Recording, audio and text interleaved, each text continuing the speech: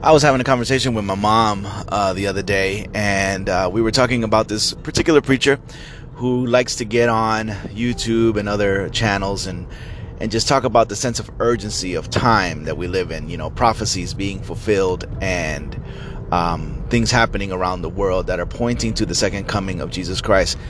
And I said, I don't disagree fully with the things that this person is saying. They made a lot of good points that I agree with, but I felt that there were parts of the message, should I say, that were off biblical base. And of course, as you can read through the comments on YouTube, you start to see people's reactions to the message, and they were reactions of fear and of uncertainty and of making drastic decisions that could ultimately affect them and their families in the long term. Because the Bible tells us that no one knows the day or the hour when Jesus will return. So we should be very careful of listening to preachers or even ourselves putting dates and times and kind of putting fear into the hearts of people of things that are soon to happen. My point in all this is that the preacher just kept making this reference to being ready. Be ready. Be ready. We need to be ready. And of course, that being ready was to be able to stand before the King of Kings, Lord of Lords, the Judge of all the earth. And I don't disagree. I think we should be ready. But the question came to my mind as I was talking with my mom, and I was saying, Mom, what does it look like to be ready? Does it mean that I should be praying 24 hours a day? And which you can't do that because you got to get some sleep. But anyway, should I just be walking around with my nose in my Bible? Should I make sure to switch up my diet to make sure that I'm ready? And I'm not against any of these things. Of course, everything has to have a balance. And so I was telling her, the people that are coming in through this message are people that because it's being presented as the focus is on the beast of Revelation and the things that will take place on this earth that have been foretold in prophecy. The focus is not Christ, not his righteousness, not what he can do or he has done to save us, but rather the emphasis on what's to come. And so I told her, imagine this, if this is all you're preaching, the people that will come into the church as a result of that will be people that are coming in strictly out of fear. It's no different than the Roman Catholic Church back in the Dark Ages when they took away all the Bibles and they started teaching people about purgatory and their loved ones, and the Bible, history even tells us, that people would crawl for miles, until their knees were bloody, just seeking forgiveness from God and giving money to the church to get their loved ones out of purgatory. It's all the heart of it. It's all fear. And I said, so imagine they come into the Seventh-day Adventist church.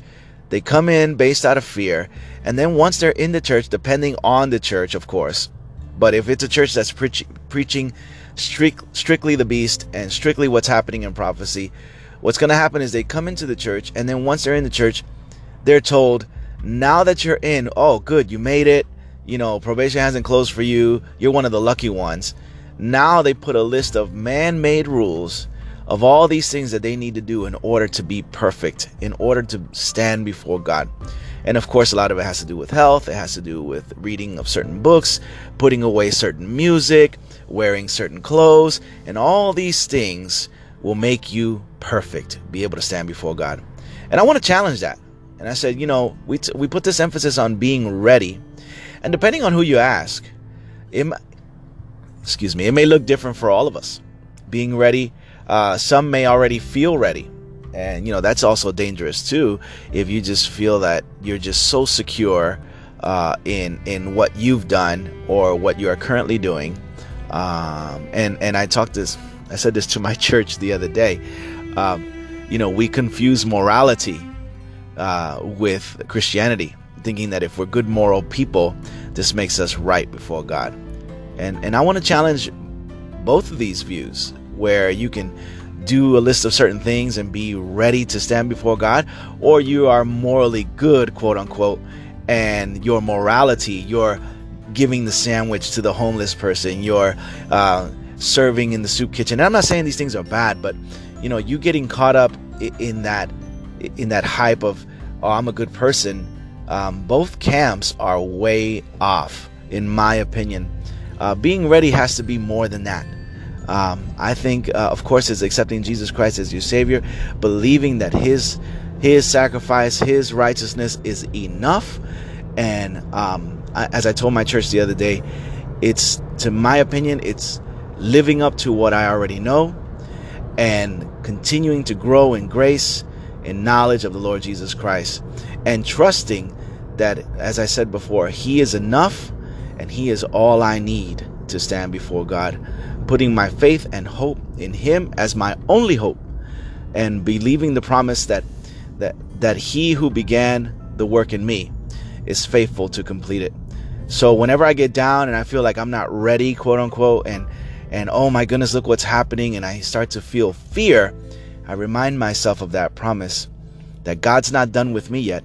He's still working on me. And if He chooses to take me today, then my hope is that I lived up to what I knew. I made Him my Savior. I chose Him today, and trusting that He is enough. Guys, there's so much more we could say about this, but for sake of time, I won't. I hope you take these words to heart. Be careful who you're listening to, but believe in His promises. Go to His word. Test. When you hear these messages, go to the word and say, what does the word say? I'm going to find out for myself. I'm not going to roll the dice and believe some random preacher. I'm going to go to the word and see what it says for myself. If you're not studying, I want to encourage you to study, because really it's a safeguard against the lies and the deceptions that's going on in our world even today. Listen, these things were given to us for a reason. God loves us, and He didn't tell us these things ahead of time so that we would be afraid, but that we would trust that this God is in full control of everything that's happening in Earth's history. So my prayer for you today is that you are ready today, because all you have is today. Take these words to heart, guys. God bless. Talk to you soon.